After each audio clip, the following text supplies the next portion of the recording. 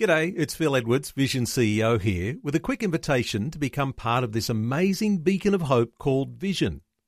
Together we can put our love into action to help people of all kinds build or rebuild their lives on the truth of God. Please consider the part you can play during our upcoming Visionathon appeal, remembering that it's your support that makes Vision possible, including this podcast. Audio on demand from Vision Christian Media. Satan knows that if he can get you to become careless with sin, if he can get you to become careless in being disobedient, you're going to face calamity. And that calamity is not going to only impact you, but impact everybody around you. It's going to impact a lot of people. Your testimony will be tarnished. Your witness is going to cease. Your passion for Christ is going to cool off. And your love for others will be no more. Born and raised in Egypt, Dr. Michael Youssef has a unique biblical perspective, and he brings that insight to life each day on Leading the Way. Currently, Dr. Youssef is introducing you to Joshua, a passionate leader called by God to carry Israel into the promised land. And each step was filled with drama and reminders of God's protection and provision. Today, a look at when sin entered the camp. It's a reminder that disobedience in any area of life can bring disaster to you and everyone in your household. Join me in listening to Dr. Michael Youssef. Probably there is not too many experiences that can be more devastating than being ambushed. And you know what I'm talking about. Family that seem to be doing well and everything is going fine. And all of a sudden, out of the blue, a spouse asks for divorce. Wham! A businessman who's been enjoying God's material blessings, financial blessings. And all of a sudden, wham! One deal threatened all that he had worked for. I'm talking about the person who had experienced victory. And within a very short period of time, there is a public defeat. Those are the kind of ambushes that I'm talking about, where you find a person on his face like Joshua crying out to God saying, why? Why is this happening? But really the question is more than just why. It's because often the Lord graciously points out things in our lives as to why, that we are not suffering unfairly or unjustly, but there are basically the consequences of things we've done or have not done. But the question is, am I willing to confront the reasons for failure? Am I willing to find the hidden facts inside of me? Why do I say this? Because often we want to cover it up instead of exposing it to God's sunshine. We often try to hide it instead of allowing God to clean it up. And we often deny it instead of admitting it. And beloved, that's where you find the Israelites today in Joshua chapter 7. Because after a flush of victory, after the impenetrable wall supernaturally collapses in front of them, after the plan of God was fully obeyed, after such unity like they've never experienced before and perhaps since, after all of that, wham, there is an ambush in a little town after they conquered the big one, little tiny town by the name of Ai. And Joshua feels devastated. So he goes on his face before God and he says, why? You notice God said, hey, what are you doing praying? Have you ever heard God say, hey, what are you doing praying? But isn't that also human nature, that as soon as we hit trouble in life, we always blame God first? Before we do anything else, start blaming God. While in reality, in this particular case, defeat was the consequence of breaking the covenant. Defeat was the result of disobeying of the injunction of God. Defeat was the reason that because things are hidden right there in their midst, the reason for defeat was hidden sin. The reason for defeat was the breaking of God's command. And here is a very familiar scenario in the life of many Christians. When you need God's intervention in your life, when you need God's supernatural answers to prayer, when you're asking specifically for the Lord to do something because it is impossible any other way, you walk with God. You become a prayer giant. You become a prayer warrior. You confess sins that is displeasing to the Lord. You take care of it, and God in His mercy answers your prayer. And you are elated. You are ecstatic. You are excited at God answering prayer. You are so thankful to the Lord. You are full of gratitude. You are overjoyed for a short period of time. And then, slowly but surely, the euphoria of gratitude gets crowded with life's problems. Slowly but surely, the thankfulness for God's past intervention becomes hazy in the background of new and fresh temptations in life. Prayers become sporadic. Time with God becomes telegraphic. And the blessings of God becomes our occupation. Until we experience a defeat. There's an ambush. And then we find ourselves like Joshua, our faces on the floor saying, God, why? Why? I want to give you 3 stages for defeat and restoration as we see them here and indeed in the life of many Christians. I know that's the case in my life. And they are as follows. There's carelessness, followed by calamity, then followed by closure. Carelessness. Probably the greatest problem with the 21st century Christians is that they underestimate the power of sin. The greatest problem of the Christians of the 21st century is they underestimate the power of sin. They say, I know what the Bible said about this or that or the other thing, that's sin, but it is different in my situation. After all, I'm saved. After all, it's all of grace, isn't it? After all, Christ died on the cross for my sins. After all, I have liberty in Christ. Using the right words to justify the burning of the conscience. But none of this can be used to justify or rationalize disobedience in the child of God's life. None of that can be an excuse for carelessness with sin. And that is why the Bible said that you must fulfill your salvation in fear and trembling. Beloved, worse than the sin of disobedience is the sin of presumption. Presuming on the grace of God, presuming on the mercy of God, presuming on the goodness of God. Let me give you some examples of how we rationalize disobedience in our lives. The Bible said the tithe belongs to the Lord, to the storehouse.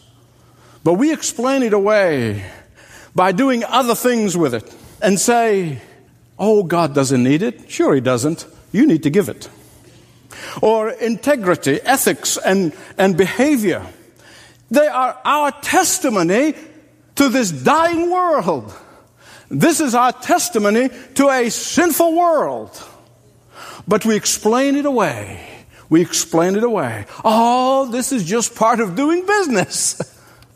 I was talking to a brilliant young man. He is the top of the top in his field. And he's been there for many years.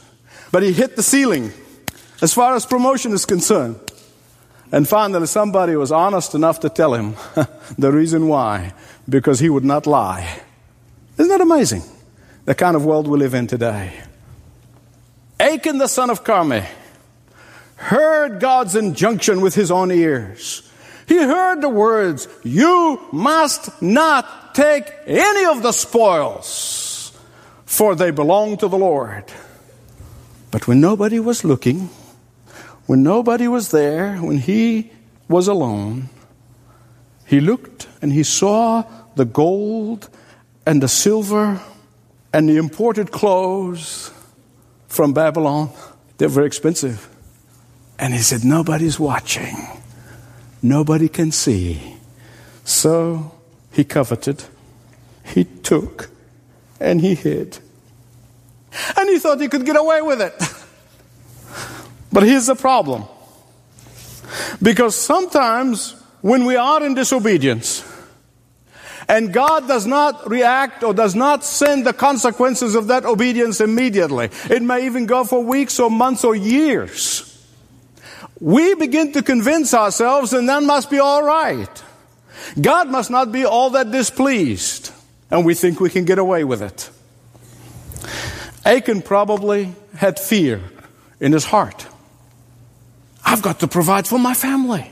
After all, I've got to store up some provision for the future. I've got to take care of myself. Remember from the last message?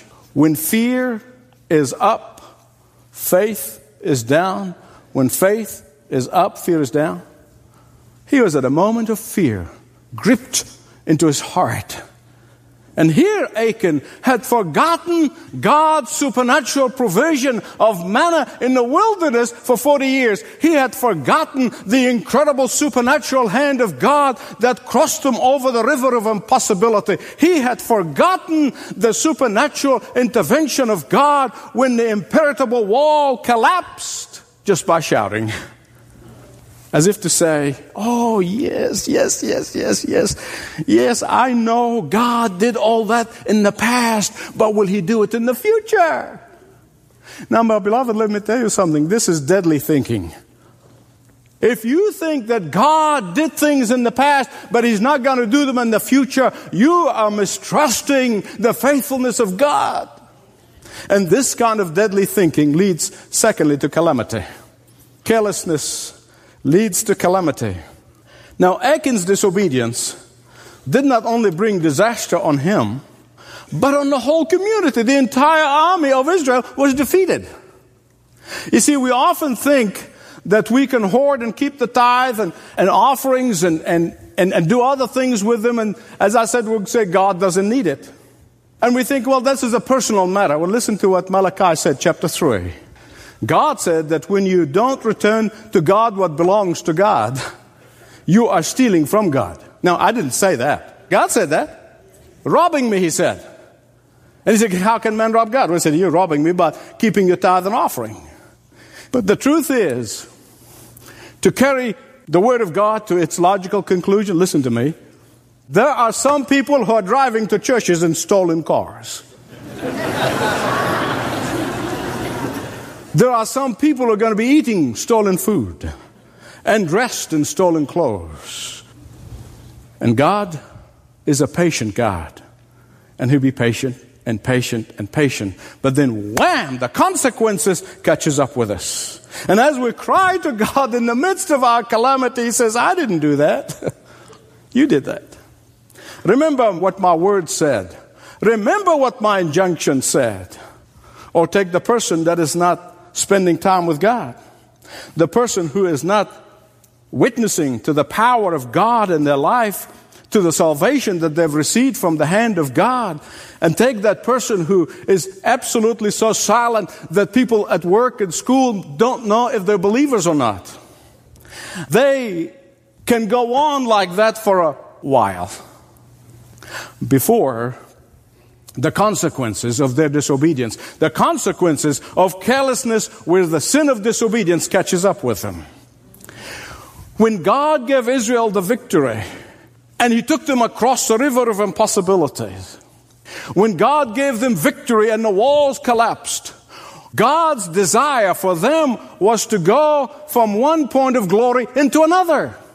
God's desire for them not to get over the walls or destroy the walls and over the river and then get defeated in a little town. That was not God's desire for them.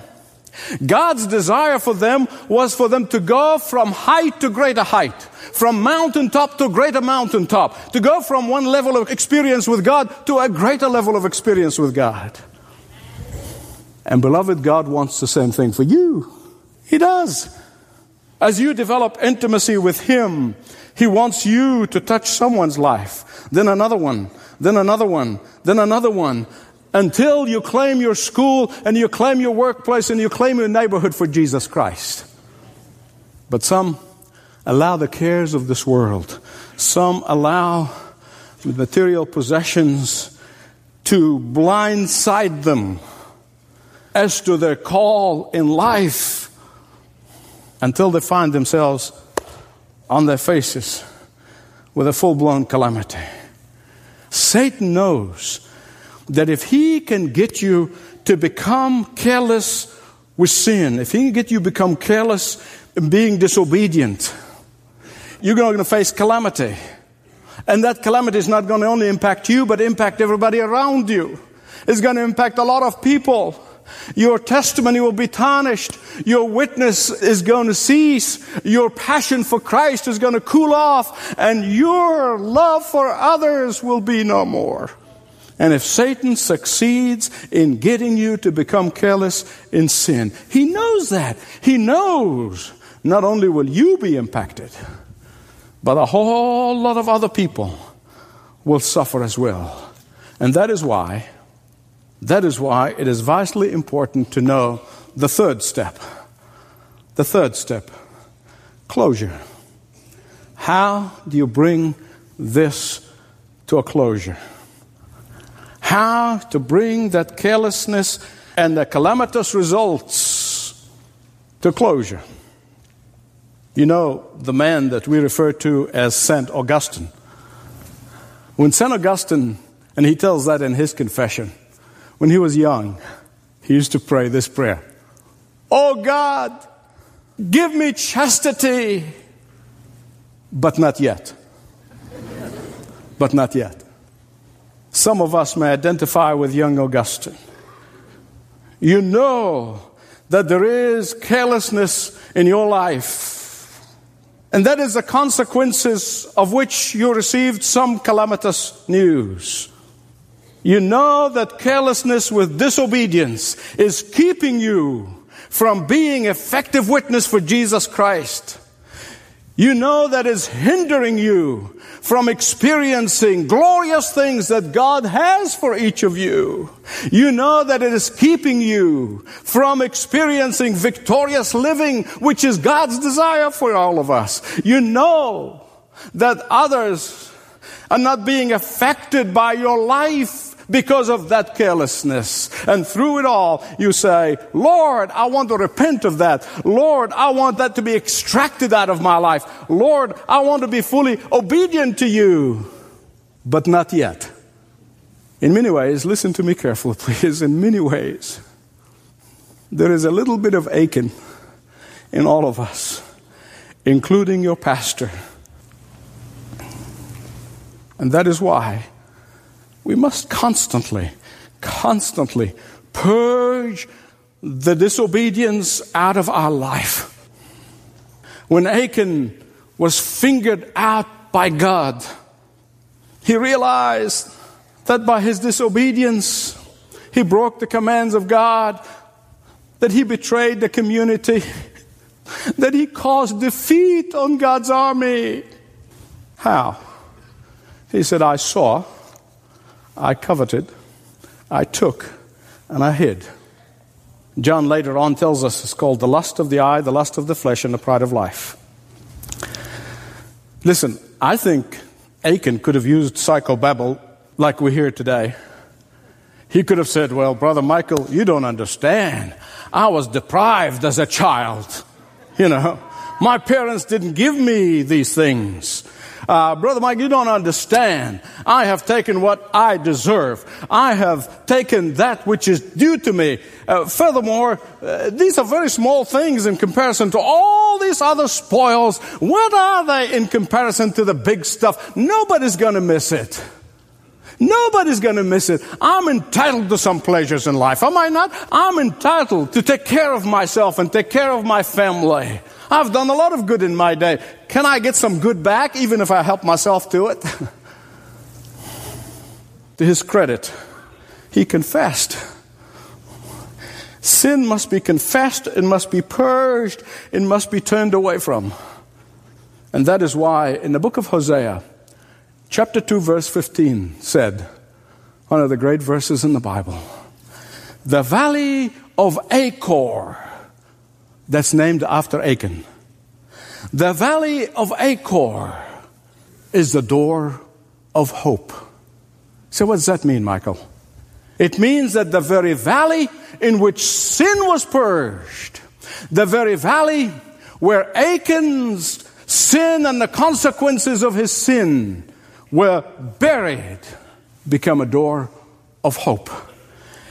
The very place where confession was purged is the very place of a new beginning, is the very place of a new hope in life, is the very place of a new ministry, is the very place of a new testimony, is the very place of new faithful you. Beloved, listen to me.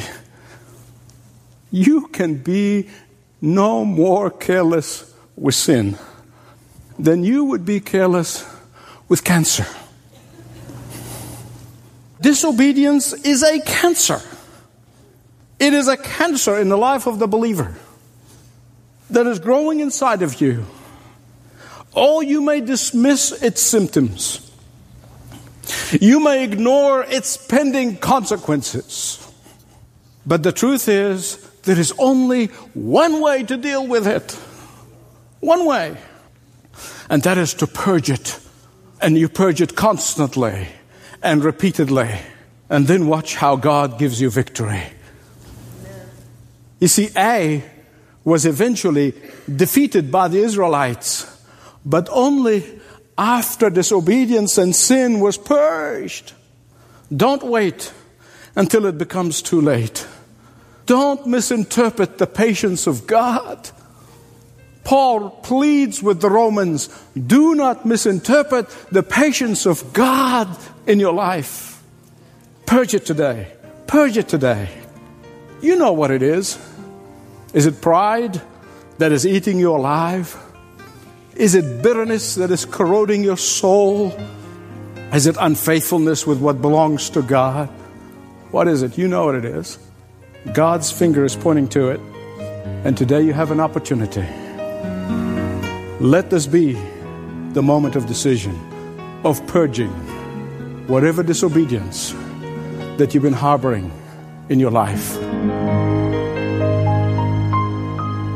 Dr. Michael Youssef on today's Leading the Way, celebrating more than 30 years of media ministry. Join Dr. Youssef in reaching more than 1 million souls with the message of the gospel in coming years through Vision 2025. Learn more at 1300 133 589. You can also connect with one of our team members to learn more about what it means to know and follow Jesus when you visit ltw.org/Jesus. Before time gets away today, allow me to share a quick testimony from a listener in Syria who brought encouragement to the team at Leading the Way, and I think it will encourage you too. The listener writes, I was devastated by my father's sudden death, falling into depression. Later, I remembered that he listened to Leading the Way, so I decided to do the same. As I listened, my trust in God increased and I sought to know Him. I bought a Bible and soon after surrendered my life to Jesus. Well, that's it for today, but make it a point to listen again next time for more Leading the Way.